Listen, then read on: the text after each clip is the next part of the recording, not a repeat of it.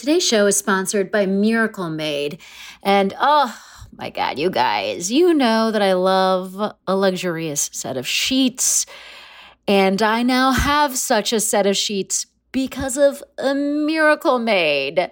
They are bedding that has been inspired by NASA. They've got silver-infused fabrics that actually make temperature regulating a thing. So you're not like getting too hot or too cold or whatever, the whole thing that happens with your body's temperature losing its mind. Miracle Made helps with that. One of the little things that my husband particularly loves about Miracle Made is that it doesn't have as much bacteria as regular sheets because of it's infused with this silver that prevents up to 99.7% of bacterial growth. So it leaves the sheets cleaner for longer. And then the thing for my husband is that it doesn't give him acne, which is like an issue for some people. But more than all of that, it's just luxuriously comfortable and delightful, and it has that cooling feeling while also being cozy. Very hard to achieve those two things at the same time. I mean, Miracle Made, come on, well done. So here's what I think you should do. I think you should go to trymiracle.com/fakethenation and buy some sheets today. And if you order today, you can save 40% off. Use the promo code FAKETHENATION at the checkout, and you'll get 3 free towels and save an extra 20%. So there's just a lot of savings here, folks. Order today. You'll get 40% off. Use the promo code FAKETHENATION. Go to trymiracle.com/FakeTheNation. And Miracle's so confident in their product, it's backed with a 30-day money-back guarantee. So if you're not 100% satisfied, which I don't see happening, you'll get a full refund. Upgrade your sleep with Miracle Made. Go to trymiracle.com/FakeTheNation and use the code FakeTheNation to claim your free 3-piece towel set and save over 40% off. Again, that's trymiracle.com/FakeTheNation to treat yourself. Thank you, Miracle Made, for sponsoring this episode. This is a HeadGum podcast. Fake the Nation, episode 304. Hello, this is Fake the Nation, where we talk about news, we talk about culture, and where we marvel at a story about a couple of passengers on a Cessna who were about to be screwed because their pilot passed out, but then they got in touch with air traffic control, and they were, they figured out the onboard thing, and they landed a plane. A couple of total randos safely landed a plane, and I actually believe it was in the home state of one of our panelists, so we'll figure that out in a second. But I just, for whatever reason, was very uplifted by this story because it's the kind of thing that only happens in the movies. I am your host, Negin Farsad, and when I read this story, I really pictured, if I could keep my cool and figure out how to land a plane. You know what I mean? I'm someone who gets a little nervous about an incline in Manhattan. You know what I mean? So could I land a plane is the question on all of our minds. I'm going to say a solid maybe. Today, we're going to talk about the SCOTUS leak that we didn't get to talk about last week because we recorded earlier than normal. Who knew it was going to be the biggest story of the year so far? We'll also dig into the age of senators, a congressional dude named Madison Cawthorn, deepfakes, and Marilyn Monroe. It's an action-packed show this week, folks, and I am so excited by today's panel. So I got to see this particular gentleman last week in person at the Irvine Improv because he came to just see me as an audience member and my friend. You've heard him on this show like 12,000 times because he's just remarkable in every way. He's a writer, he's a producer, he's a comedian. I mean, one of the things I dislike about him being in Los Angeles is that I don't get to see him perform comedy as much as I used to because the man knows how to do it and just delights audiences all over the country. He's also just happens to be a veteran of the U.S. Armed Forces. What? It's Benari Lee Poulten. Hey, Benari. Hey, I am so proud to be here. I'm so happy that I got to see you do the comedy from your mouth hole. From my mouth hole, that's right. In person, which is always a delight. I mean, guys, he drove to a suburb. You know what I mean? That's the kind of friend we're looking at here. He'll drive to a suburb to see you. That's real. Now, also joining us on the show for the very first time he is a former comedian. I mean, his resume was already just like so fascinating to me. Former comedian who is now running for Congress in Florida's 15th. So I think he's going to have a very particular perspective that could, in fact, be put into action at some point in the future, unlike me and Benari, whose perspectives are little happens. It is so delightful, and I'm so excited to hear from him, Eddie Geller. Hey, Eddie. Oh, thank you so much. And don't sell yourself short. You never know when your perspective might be put into action. I mean, I'm running for Congress. You never know. That's true. No, that's absolutely true. Well, before we get into the show, I just want to remind people, first of all, thank you so much to everyone who's come out, where I've been performing my Negin Farsad Presents Comedy from Her Mouth Hole. I've been just so delighted to see Fake the Nation fans in the wild. Apologies to anyone who saw me after the show in Worcester. I was a zombie person who could barely speak after the show. Like my full body just shut down from red eyes and sleeplessness. Anyways, but I'm truly heartwarmed by everyone who's come out. There's 2 more dates of me performing, headlining Comedy from Her Mouth Hole at Joe's Pub in New York City on May 21st and May 22nd. Again, that's Joe's Pub in New York City, May 21st and May 22nd. I hope you come out. It's like an iconic place to see stand up and just shows in general, and I'm so happy to be there, and it'll be fun. The last one at Joe's Pub was really fun. It'll be a good time, and I'm also going to be at the Solid Sound Festival alongside Wilco.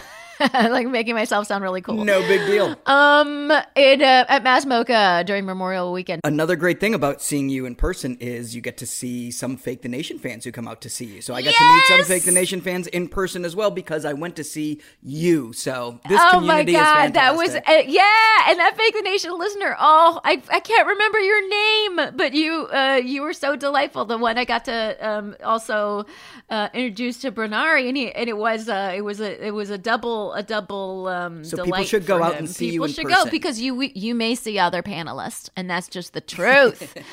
All right, so let's get into it with topic number 1. The SCOTUS leak. Okay, so you already know, but just to reiterate, a draft opinion was released that would overturn Roe v. Wade. And it wasn't released, sorry, it was leaked. And it sent the nation into shock. We were living that shock last week. I guess we're still shocked. Now we're, in that awkward period of just get the actual ruling out already. If this is going to happen, just do it. Or if it's not going to happen, just please don't do it. But so before we get into specifics, because we didn't get to talk about this on last week's show, can you just vent at me your thoughts and your feelings? Eddie, I'm sure you've been asked about this on the campaign trail. No, I mean, it's hard to express what hasn't already been talked about, but it's maddening, it's devastating. I mean, this is dystopia. I mean, this is what we are sliding towards. And it's been a fever dream of the right wing for, since it was decided to be able to repeal this. And so now we are about to see it come to pass. And I think Democrats have been resting on our laurels for too long. I mean, to your point, we've seen this coming and we have not done enough to beat it back. And, if there is any silver lining to this, and it is hard to even say silver lining to something so horrible, but hopefully this gets people to recognize the stakes because it is awful. And there's so many people who are going to be hurt and, lives are going to be at stake. And so, I mean, you can't say enough negative things about it. So that's my quick, gut reaction. And to Eddie's point, it's why people like Eddie should be running for Congress. Nobody likes the fact that our only hope against fascism and autocracy right now are voting for more Democrats, but that's where we're at. Okay, we can go back and we can look at all the little mistakes that were made over the last 50 years, whether it's complacency, whether it's ignoring the base, whether it's engaging in bad faith arguments for decades with Republicans who were never interested in upholding these rights. Okay, they were concerted Republicans. Okay, Republicans did this. Republicans have been doing this. Republicans have made a concerted effort to do this. They've made no bones about it. and this is the culmination of what they have been working for, and they are not done. And the only way out of this is to keep voting for Democrats, as frustrating as that feels. So we need Democrats like Eddie. We need Democrats at every part of government. We need local, federal, state level Democrats. That's the only way through that, okay? And we'll hold them accountable, and we'll keep doing it. But right now, there is only one party that is responsible for this, and that is Republicans. This is what Republicans want to do, and we cannot afford to let them back into power. Can I ask you guys a really dumb question? So I've taken note that you're both men. Yes. And Yes. I wonder... And who better to discuss who better to discuss this? You read my Oppo file. women's reproductive rights and rulings that will primarily... we should have two white men discuss rulings that will affect women and primarily women. That's how of I color. do here on Fake the Nation. By the way, before I get the tweet, because I know that I will, we book the show far in advance, so it's not we don't know what news we're going to talk about when we book people. That said, I'm actually very interested in what the men have to say, because I just wonder, like, anecdotally how it's felt to you as a dude and your fellow dudes. Like, what is that? I mean, because I know what it feels like for the ladies. You know what I mean? I've had friends who've had abortions. I've had friends who've had medically recommended abortions because of fetal anomaly. And I mean, so this is something, it's not unusual, it's not weird, it's like just been a fact of female life, right? My entire life. So for me, it's not, you know, so that's how it's hit me. Where do you think, I mean, men are seeing this issue on their voting roster?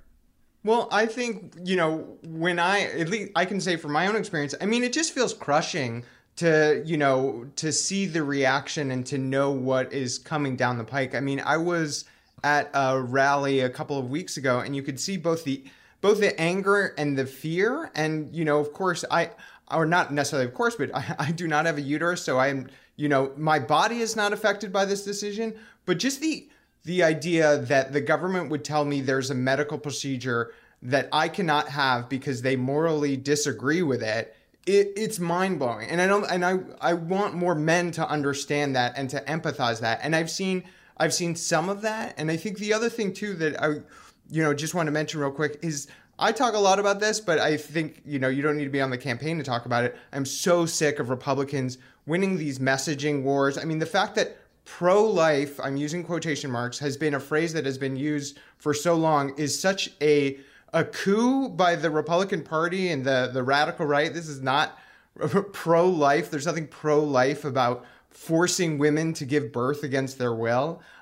So I want more men to both, be, you know, have that empathy and understand that this is about, you know, bodily autonomy and women's rights. And I'm seeing some of it, and I think we're going to see more of it. Can I ask you something, Benari? I heard an article, an interview on NPR. Very surprising to listeners that I listen to NPR. Shocked and stunned. More shocking than the ruling in the league. And the woman that was being interviewed works on the ground at an abortion clinic, and one of the things she talked about, and unfortunately I didn't catch her name, or where she was calling from. I think it was a state in the South. One of the things she said that I've found particularly moving was that she said, like, you know, activists who are pro-choice and activists who are pro-life, no one is actually there for women who need actually resources. Whether or not they choose to have an abortion, they need resources, and they've always needed resources, and no one's kind of carrying them through this process, whatever the process ends up being, right? Where do you think we sort of like lose track of that in this entire debate? There's a lot we've lost track of, and let me just give a plug to Liz Winstead and Abortion Access Front. Follow her on Twitter. Follow them on Twitter. They are boots on the ground with getting local access across the nation, state by state. There are a lot of activists on the ground. Look, we look at these things and we start looking at putting money into these national organizations, which are really bureaucracies, and they're not helping women on the ground in the states that need it most right now. And what we need are people at the local level. But secondly, and people like Liz Winstead have been doing the work for decades. There are women out there doing the work. There are men out there doing the work. And to that, let me just say, men should be talking about this. This is for too long been put on the backs of women to carry alone. And this is an issue. Men made this problem. Men need to fix this problem too. Okay, we're part of this as well. This is an issue where we shouldn't be afraid to say the word abortion. We get cutesy about it. Over 70% of people in this country support Roe v. Wade. Over 70%. Sometimes it's as high as 80, depending on the exact timing of it. But that's vastly popular. That is, and that really hasn't changed. And since, that has not like changed the in 90s. It's just been that those are the numbers. So those are the numbers, okay? We have allowed minoritarian rule to lead the messaging on this, which is inaccurate, and it's false, and we have been shamed into silence for no reason. It's a medical procedure that is between a person, a human, and their doctor. That's it. That is it. Those are the only people involved. And the fact that we have pro-life, the fact that we have small government Republicans, bullshit. They are not small government. They are not pro-life. They are invasive. They are intrusive. And they're putting undue burden on over 50% of the population of this country. It is not equal, and it is not right. And I want to say, like, if they really, I don't mean to give Republicans any pointers here, but like, if you really wanted to be pro-life, then you would say what we need to do is like create an environment in which women don't end up with unwanted pregnancies. And here are some policy positions that might help do that. And it might start with universal health care, and it might end with, universal early childhood education. You know what I mean? Like, these are like policies that stem from something that you might think of as pro-life, but those are never the next thing that we because hear. They're not interested in that. And George Carlin had a phenomenal rant about this in the 90s, but he said Republicans are only interested in women as broodmares of the state. And that's all I could think of in that chilling line in this Let's hear it. opinion where they said the supply chain of the domestic supply of infants. That is how they think about it, and that's what we should be focused on right now, because they only care. And we're talking about white babies. Let's be honest. Yeah. Well, by the way, can I just say a listener DM'd me and said, can you guys make sure to talk about page 34? And this was like, I was like on the road. I didn't know the details, and I was like, page 34, what does that mean? And then I like Googled it. I was like, oh, domestic supply of infants. Yeah. It's true. Like, why domestic supply of infants can only mean nice white babies, which are some of our great babies. But like I'm not saying they're not awesome babies. Some of our best all babies are grading this. All babies are great. Hashtag not all babies. There are great babies on both sides.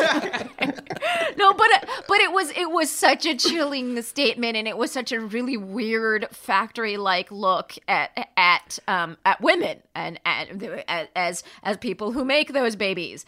Here's one thing I wanted to ask you, Eddie, because what's also shocking to me, Benari talked about the numbers. Again, 70%. 6 in 10 Americans think it should be legal in most or all cases, which is even more than the 70% figure in terms of like how intensely they support it. And I've honestly met, in my travels, doing stand-up and then interviewing a bunch of people, MAGA type voters around the country. I don't get the sense that they don't want to be able to have a reproductive choice, right?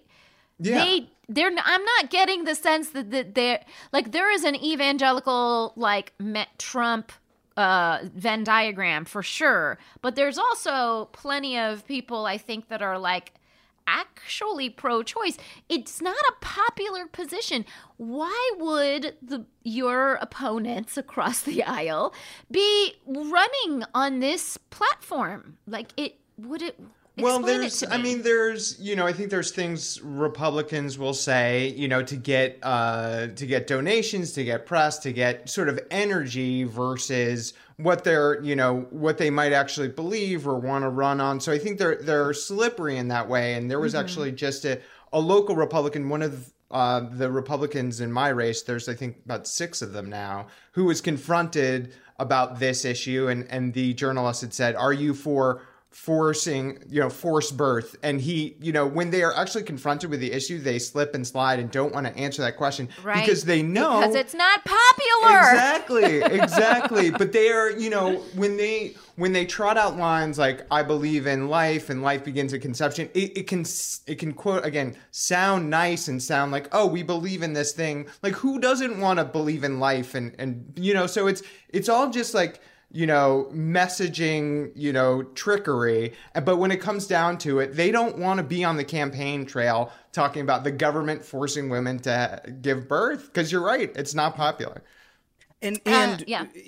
Also we're talking about what constitutes an abortion, because this also gives state governments the right to be intrusive in investigating a miscarriage or investigating diseases for women have during their pregnancies or women who encounter irregularities. Now women's control over how they handle their pregnancies are being taken out of their control, and that is also the antithesis of what Republicans say they stand for. But let me just say, to your point, they get away with it because they can. There are no repercussions, and there's a lot that's all tied to the gutting of voting rights, the gerrymandering that's been held in place, and a lot of these have been Republican justices on the court who have upheld these things. So this is really part of a consolidation of power.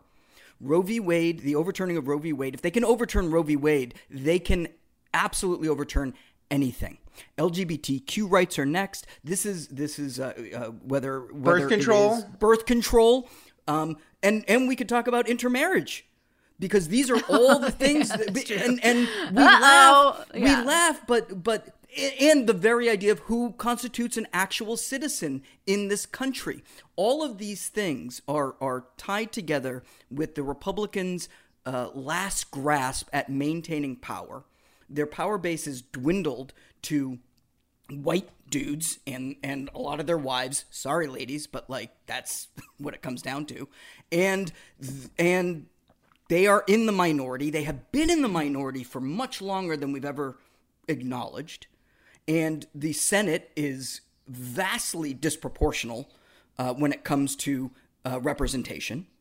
And we have a razor thin majority in the House and on the courts. And let me just say, the courts, I don't know what to do, but we need to expand the courts. There's a lot structurally that needs to be done. So people need to get focused. They need to get local, and they need to be loud, and they need to be talking about this all the time. We can't be stunned into silence, because there are more of us on this side of the issue than there are of them, and we have to keep talking about it. I wholeheartedly agree, and I think one of the things that's exciting about having Eddie on the show today is that he's a symbol of that action, right? Like, how you take action is by voting. Yeah. And I think we can get really lost in the dystopian possibilities, and I don't want to do that, because we're not like that. There's no point in that right now. Right now, I think the only thing we should be talking about, and we had Anat Shankar Osorio on the show talking about how the number one thing about making voting popular,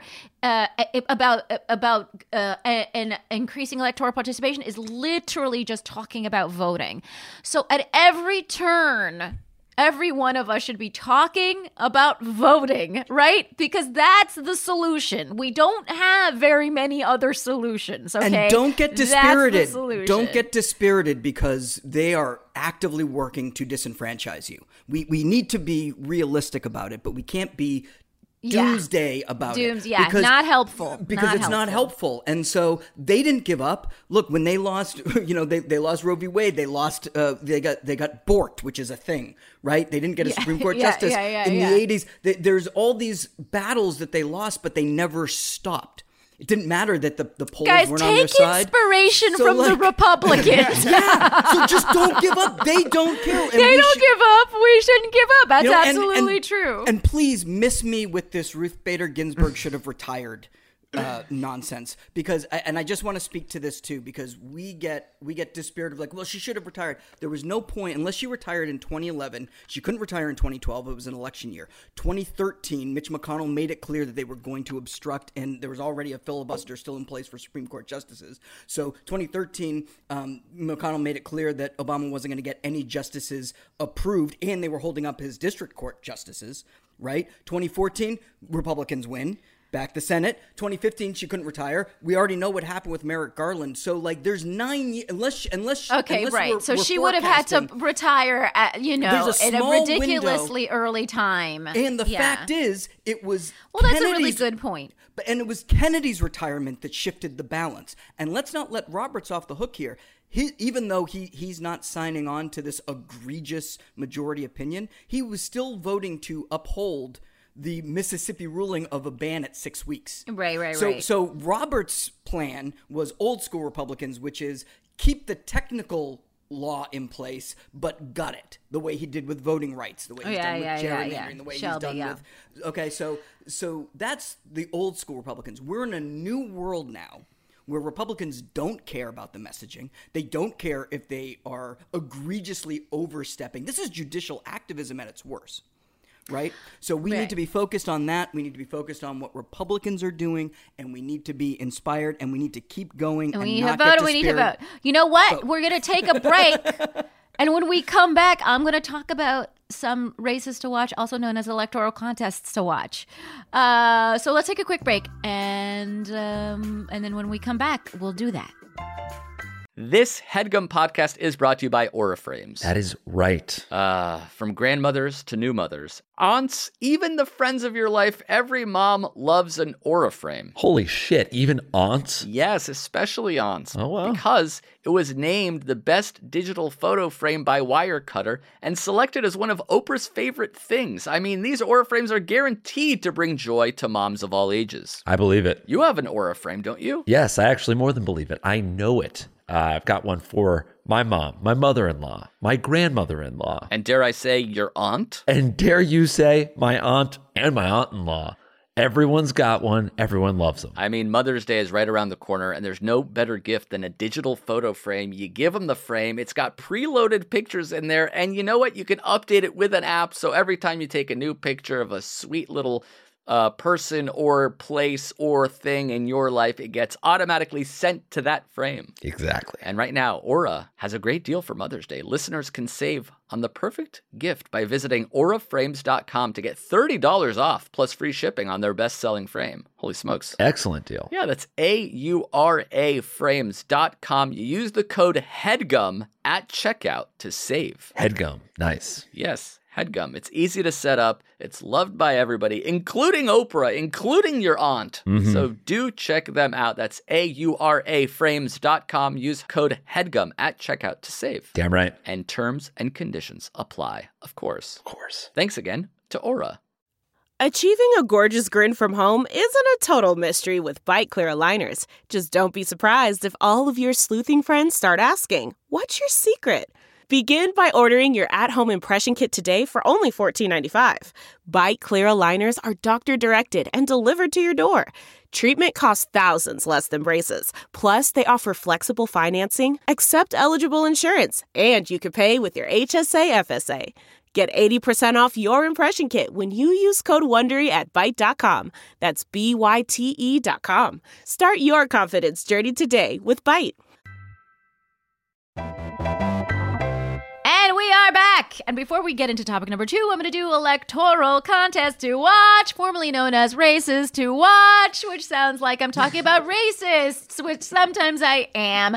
Now, the first, I'm going to go through a couple of, we're talking a lot about the Senate in this one because we could have had just a bill like in 5 minutes, but if it weren't for the fact that we don't really have full control of the Senate, even though we technically do. So Representative Val Demings is the Democratic frontrunner in Florida's Senate race, running against Marco Rubio.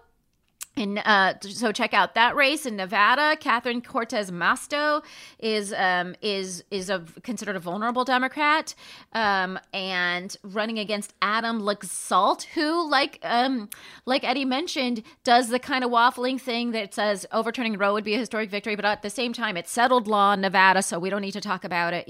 So he's like doing both things. New Hampshire Democrat Senator Maggie Hassan is running. Senator Mark Kelly in Arizona has to defend his seat, and he's running, and it's a toss-up, I think, right? It's a toss-up in that state. Yep. And he's running against Attorney General Mark Brnovich, who tweeted that if he's elected and Roe's overturned, he would get to work on Arizona and across the country to protect life. So these are some of the Senate races that are like really, we really got to look at them. So if you are in any of those states, please look at those. And then also, if you're not in those states, because all the Senate races are sort of national races now. And then the last race to watch is Eddie Geller's race. It's in Florida's 15th. Eddie, is there like a one-line thing you want to say about your candidacy in Florida's 15th? Yeah, I would just say it's this new open seat that was created with redistricting, and it's a purple seat, so it is absolutely flippable. We've been able to raise over $300,000, so this is a big, serious campaign. I would love to get y'all's support. Help put a progressive in Central Florida. So eddiegeller.com, Florida's 15th district. Vote like democracy is on the line, please. Yes! It absolutely is. It's at that level, but it's also, look, 2016, the Supreme Court was on the ballot, and it wasn't enough, and now we've seen how that goes. Judges are always on the ballot. Your representatives are always on the ballot. Like, who represents you is important. Please vote for people like Eddie. I was talking to a friend of mine, and she was talking about, like, marital difficulties, and she's been married for, like, 16 years, and and her marriage is great. There's nothing to worry about. She was talking about like the way she realized that she can keep it a healthy marriage is that she realized like marriages are very fragile and they need constant upkeep. But if you do the constant upkeep, it's great. But if you don't do it, it falls apart. And that is, I believe, our relationship with our democracy. It is fragile, but if we always do our part, it'd be awesome. You know what I mean? And so yeah. So I know we all feel real shitty right now, but I really do believe that. So let's all get in there. It's an election year. We got a lot of work to do. Now let's get into it with topic number 2. This will be a shorty. It's kind of dumb, but there's this guy in North Carolina. His name is Madison Cawthorn. He is a freshman representative from North Carolina, and he's just done a bunch of embarrassing stuff has come out about him. A credible accusation of insider trading, photos of him wearing hoop earrings and a bra, with a video of him with a male staffer's hand on his crotch, and some naked humping of the upper body of another man. Again, I don't actually care if he wears earrings or humps men. But that is a standard that Republicans have carved out for themselves, which is the only reason I mention it. Because to me, I'm like, that's actually makes you more interesting if you wear earrings. You know what I mean? And like, I'm just like, oh, maybe there's like something else, another story going on with you. But he's also a big time Trump dude. And I don't know if you guys remember this, in March, he kind of came out and said that like people, like GOP lawmakers, were openly sniffing drugs and hosting orgies. And then he also disparaged Vladimir Zelensky and called him a thug. So it seems like maybe his colleagues don't like him anymore. I don't know.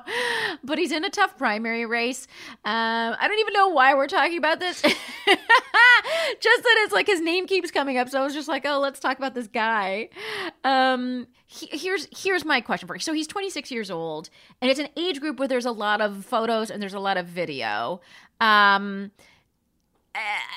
don't know. Do anything of these things matter? I mean, I think we should unseat this guy because it sounds like he has shitty policy positions. But I don't know. What do you think? Well, in deciding to run for Congress, I definitely had a lot of moments of like, oh my gosh, am I ready? Can I do this? And then you look at someone like Madison Cawthorn, who's in Congress, and you're like, what the hell am I worried about? Like, yeah, I know exactly. On my worst day, I would be a million times better than this guy. So, I mean, that's one of the things that crossed my mind. And if anyone listening ever thinks about running for office, think of Madison Cawthorn. Think of all the terrible Republicans that you'll be better than. Yeah, Benari. It's also, again, very telling about what the Republican Party stands for as a whole.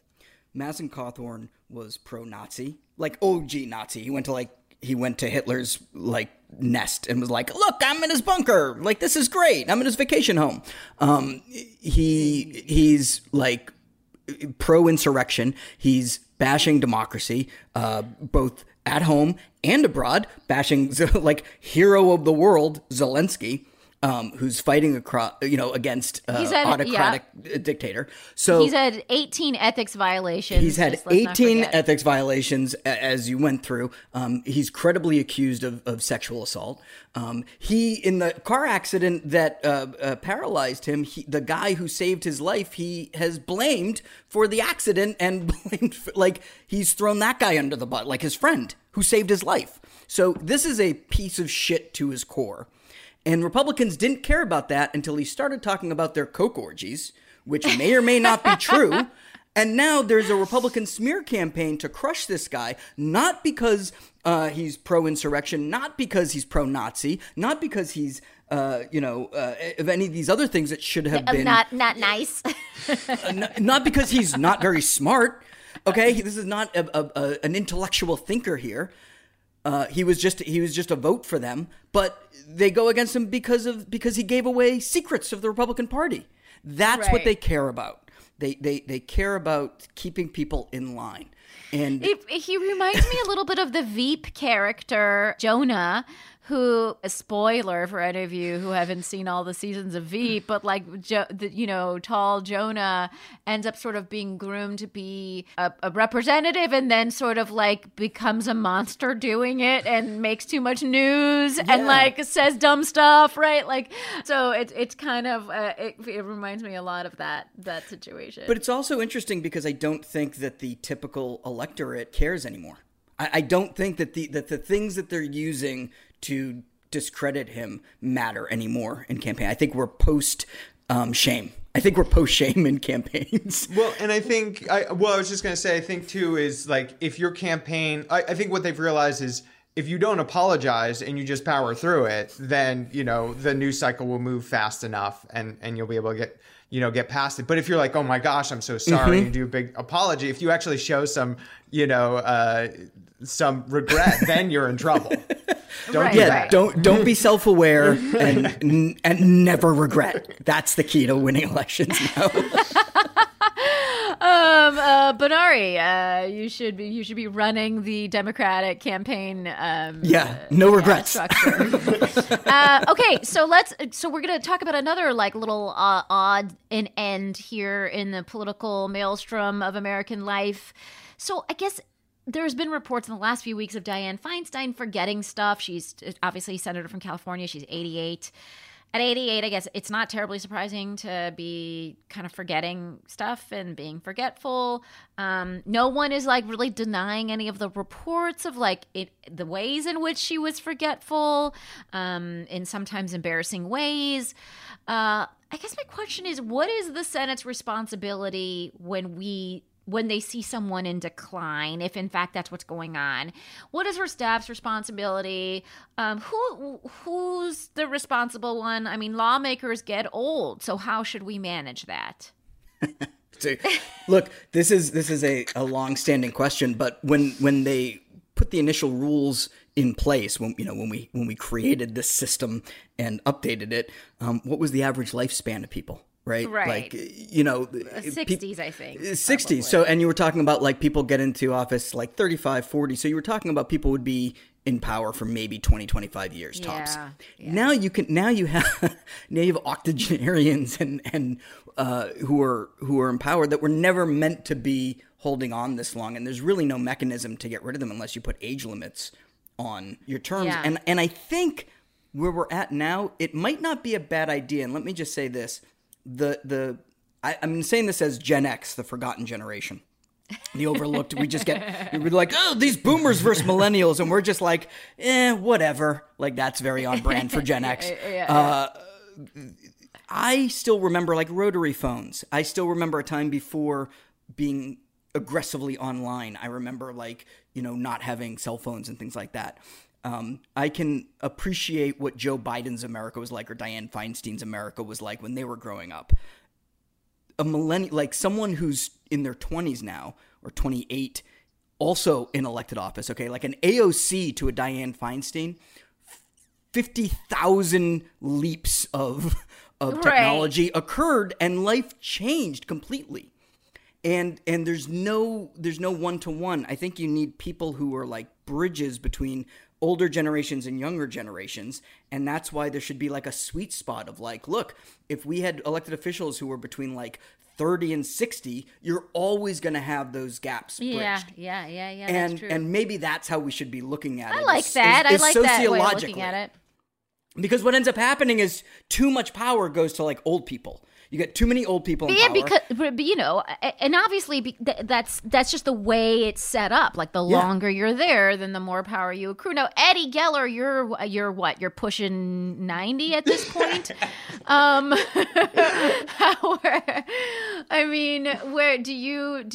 Would you sort of favor some kind of a standard? And here's my question for you: is there a double standard? Because, for example, the Senator Byrd of West Virginia, he died in office at age 100. We had Strom Thurmond, who retired just a year before his death at 100. So he retired at 99. Mm-hmm. And then a former Senate aide to Strom Thurmond said in 2020, for his last 10 years, Strom Thurmond didn't even know if he was on foot or on horseback. So it was entirely his staff that was running that operation. Is there, I don't particularly remember hearing anything about Strom Thurmond or Byrd or anything. Right. At that time, I don't know, it was a long time ago, but still, I don't remember us talking about it. Do you feel like there's a double standard because Senator Feinstein's a woman? Oh, I think there's always a double standard. I think, women are always going to be more scrutinized than men. So I think that's always in play. And I definitely think, anyone who cannot perform their duties in office should no longer be in office. And to Benari's point, it's like, what is the mechanism for enforcing that? And that is a little more difficult to say. But here's what I will say is when I am 80 and I come on this podcast, and if I am no longer making sense, I hope that you all will hold me to account and keep it real. Have it do a little pull aside. Yes, please do. And I think part of the problem we have is that, look, there are people that might lose their mental faculties at a young age. Yeah. That one of we have no real way of knowing because of the way our power structure works. There's too many people that are invested in maintaining the people in power to keep their own jobs. And so, staffs run, those offices more than the senator themselves, right? Yeah. So it's almost like what's more important is their staff, and we should be taking a look. We need a lot of structural changes, and there's so much work to be done. But one thing that I think we need to do is be honest, and we also need to, as Democrats, we need to be raising the next generation constantly. We should be taking a next man up mentality always. We can't just next rely man on up. Benari, I can't believe you. I just and yes, that's right. Exactly. Thank you. Talk about biases. Wow, I did it Not to a good myself. look. Not a good I did look. it to myself. But yes, we should have a next person up mentality, so that the younger generation is getting mentored and ready to step in at a moment's notice, so that we don't have to rely on old guard constantly. I also want to say, at the same time, I really appreciate the wisdom of elders, just generally, and I think in a political context, there is something to be said for people that have been there forever and can tell you how shit works. 1,000%. Which is why also this sort of like, whatever you want to call it, under the wing apprenticeship kind of shit is really important. And also one of the mechanisms it could be argued for dealing with this aging issue is just voters. Voters, you guys have to do it. I mean, like, if God, you know this what I mean. again? Well, I mean, and I think too, and I totally agree. Younger people need to get more involved, but I want to continue to put it on the backs of the Democrats who have power, both nationally, statewide, locally. They have to be more inviting. I'm at local Democratic meetings all the time, and these are great folks. But for the most part, people are 50 plus, and there's nothing wrong with that. But there's not enough work being done to get young folks involved, because you also have to be. I mean, I think this is me as like a former comedian. Is like you gotta have good material to bring people in, right? And so yeah. Look, we need to be better with outreach. Yep. Yes, for sure. generally, and we should. Again, I say this literally all the time. We need to make engagement in the democratic process more fun. 1,000%. Can there be more fun? And me and Benari met through a fun engagement of the democratic process.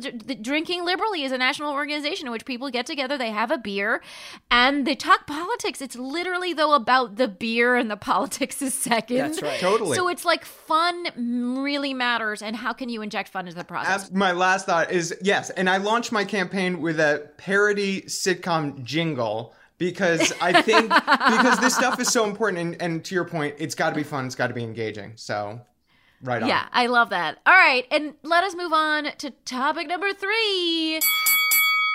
So, again, this is just weird. Kendrick Lamar has a new music video, and he uses deepfake technology to make it appear like other people are rapping on his body, and and then people we see are like Kanye West, O.J. Simpson, Will Smith, Kobe Bryant, Nipsey Hussle. And when I first read about it, I was just like, oh, that'll probably look really weird. Folks, it didn't look weird. Like, it looked so intensely believable. And I haven't thought about deep fake since we first started tossing the term around. I guess, when was that? A few years ago. But man, the technology is real good, huh? And this was used for art. Is it possible to use this ethically? Like, what is the purpose beyond art of this particular technology?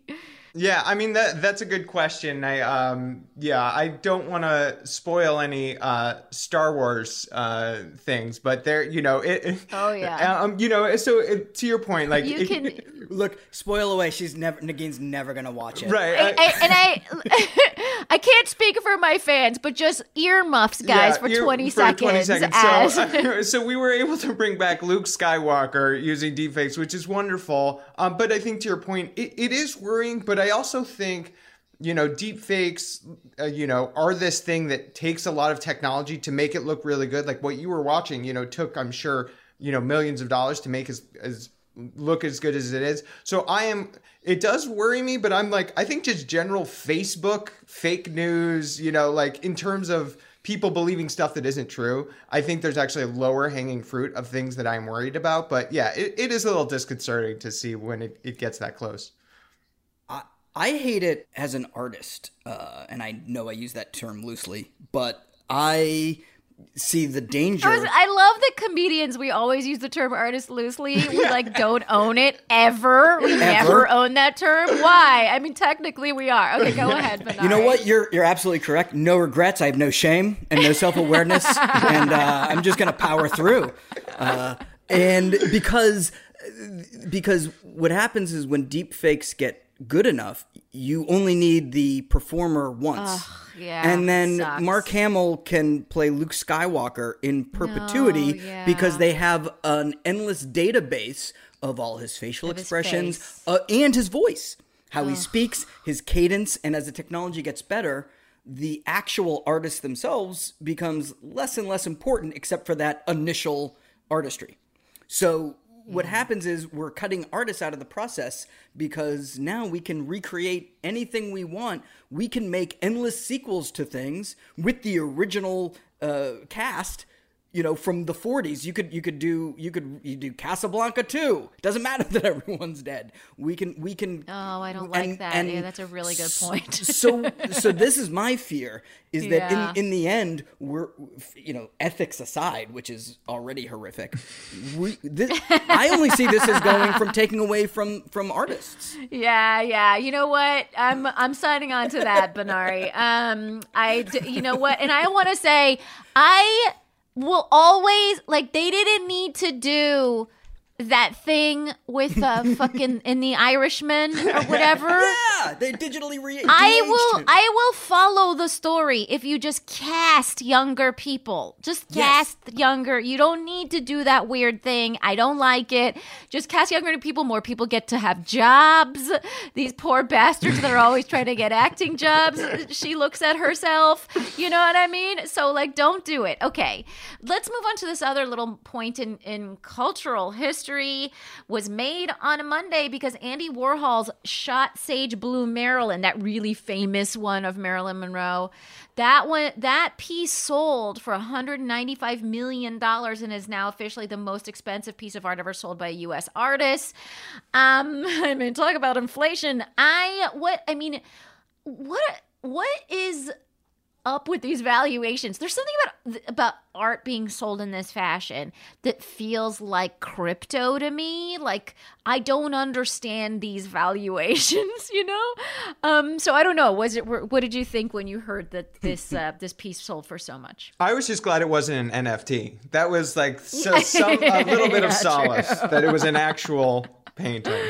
Yeah, no, there is that, Benari. As I felt about NFTs and crypto, this is probably a money laundering scheme. I think all these things are money laundering schemes. I'm sorry, but anonymous purchaser.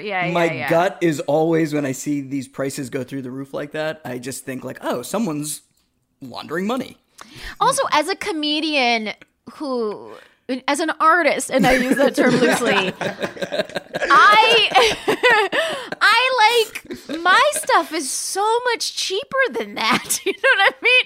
There's a part of me that's like, what?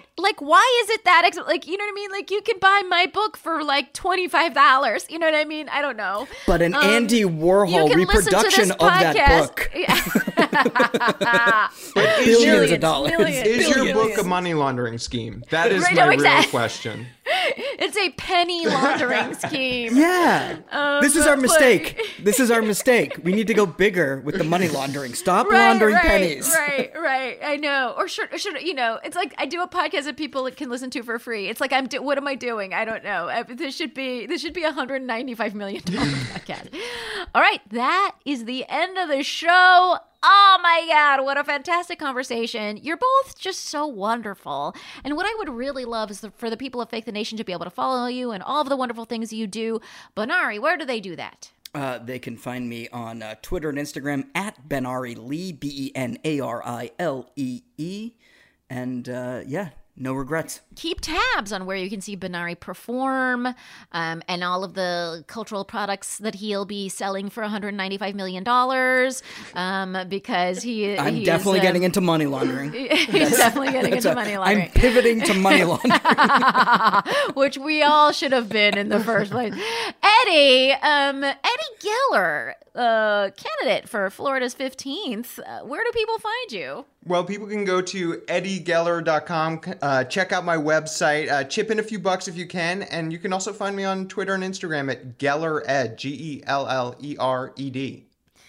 Definitely do that. Like I said, we've been highlighting races in the last few months. We're going to continue to do that. If you are in Florida, definitely, or if you're not, again, because we're not all in states that need as much energy as states like Florida, right? I'm in New York; it's a little just different. So, and there's the sister district plan where you can kind of get excited about other districts that are not your own, and put your energy to good use. So definitely check out eddiegeller.com. Wait, yes. Is that what you said? Yes, eddiegeller.com, and get excited about that race and all of the races, because we're going to get excited. That's what we're going to do. And I would really, as you know, I'm going to be at Joe's Pub on May 21st and May 22nd. I hope you can come out and join in New York City. I have a new piece out in The Progressive about how parenting is hard in my column, Hemming and Hawing, in The Progressive magazine. So I hope you check that out. But I also would really love for you to join me in thanking the wonderful people that make this show a possibility every day. That's our fantastic producer, Danielle Jones-Wesley, our wonderful audio engineer stepping in to save the show today. It's Danielle Ramos, and everyone at HeadGum that makes the show possible. Our theme music was written by Gabi Alter, and you can email us at fakethenation@headgum.com. Again, that's fakethenation@headgum.com if you have any races you want us to watch, or if you have any ideas for the show. We're all ears, and we will be back in your earballs next week. That was a HeadGum podcast.